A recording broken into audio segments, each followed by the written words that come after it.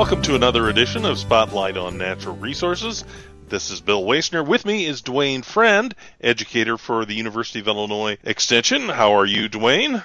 I'm trying to stay warm today, and hopefully I'll be able to continue to do that. Boy, and that's true for all of us here in Illinois. This winter has been a cold one.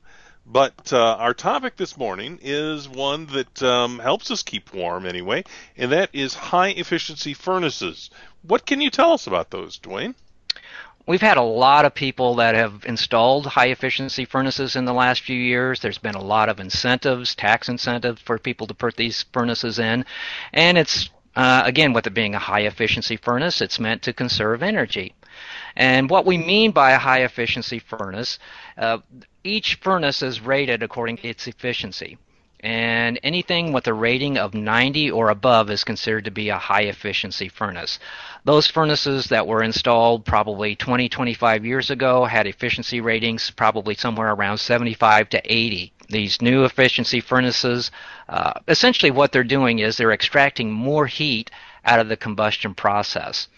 And for those that do have the high-efficiency furnaces, one of the ways that they've seen this is that instead of having that combustion gas go up a flue and outside the roof, with these new furnaces, it's typically just a piece of PVC pipe that goes out the side of the house or maybe through the top of the house, and you just see a little bit of steam coming out.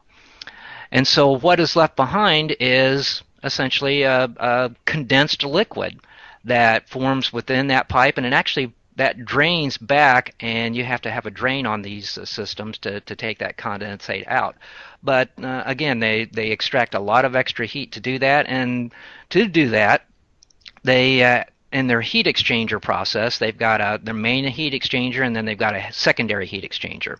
So that's essentially how they get the higher efficiency. And because of this high efficiency, and I suppose for really all furnaces, we need to subject them to regular maintenance by a professional. What do they have to do? Well, like you say, any furnace should be checked out, if not annually, at least every year or two. Even a brand new furnace, you should do this at least on a regular basis to make sure it's functioning the way it should. Now, with high efficiency furnaces, there's a lot of the same things that you would check on that as compared to a regular furnace, but there's a couple of other things that service technicians may need to take into account. So with these, some of the things that a thorough furnace checkup should include would be looking at the burners, looking at those heat exchangers, examining the blower and the motor, looking at things like the controls and the vents, those drainage areas. And so those are some of the basic things that furnace technicians should look at. Now, one of the things that I wanted to point out too, and this is especially true for anybody living in a rural area, somebody that's using propane for their gas for the furnace. The smell that people put into that propane, that rotten egg smell, that is a substance called ethyl mercaptan. And it's there as a safety procedure. Normally that propane would have no smell to it, but this is put in so that if there is a leak, people will be able to recognize that. But that ethyl mercaptan with these high-efficiency furnaces sometimes interacts with some of those combustion gases or that condensate. And so when service technicians examines the furnace, they really need to pay close attention to those burners and the heat exchangers, because in some cases, if there's a lot of ethyl mercaptan in the propane, over a period of time, it may cause those burners to start rusting or getting dirty, which in turn then is going to cause the efficiency of that furnace to decrease. So that's something that people in rural areas really need to look at, have the service technicians look at very closely. I see. Anything else that a service professional should be looking at? Well, they should also look again at the blower, make sure it's functioning properly. If it's dirty, make sure it's cleaned. This next part is something that they should look at too, is something called a heat rise throughout the furnace. If there's an excessive amount of heat rise, that means that there's not enough airflow coming through that furnace, and so that would cause a poor distribution in heated air. The fan switch should be checked for good functioning, and all the switches. And one of the most common things that could potentially go wrong with a furnace is those vent pipes or that drainage pipe sometimes can get partially blocked. And if they do, the furnace will not function properly or may not function at all. So service technicians need to check those, make sure that they're fully open, fully functioning, and that'll save a lot of headaches down the road. Very good. What things should a homeowner do for maintenance on their furnace? One of the easiest things that a homeowner can do is replace the air filters regularly.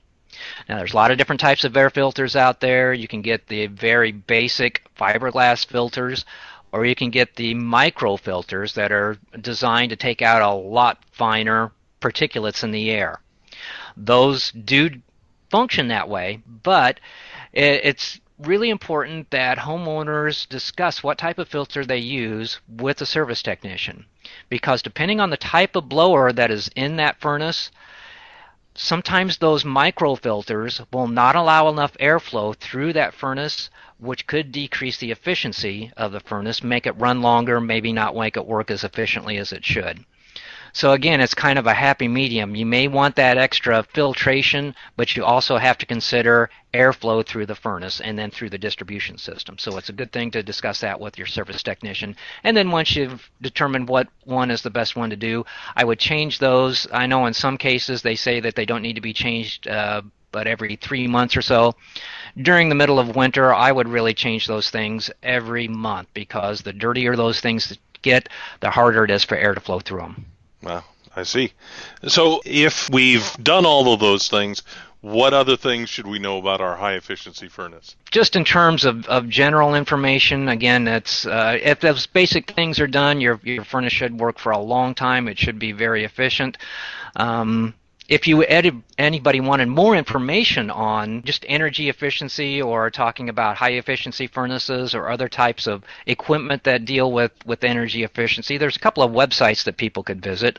One of them is called the Smart Energy Design Assistance Center. That is a unit on the U of I campus that deals with energy efficiency, not only for private entities, but for public entities as well. And then there's another group called the Energy Education Council, and that is also part of the University of Illinois Extension. Both of those groups or units have websites, and they both have excellent information on energy efficiency in general. Very good. Well, for another edition of Spotlight on Natural Resources, this has been Dwayne Friend and Bill Waisner.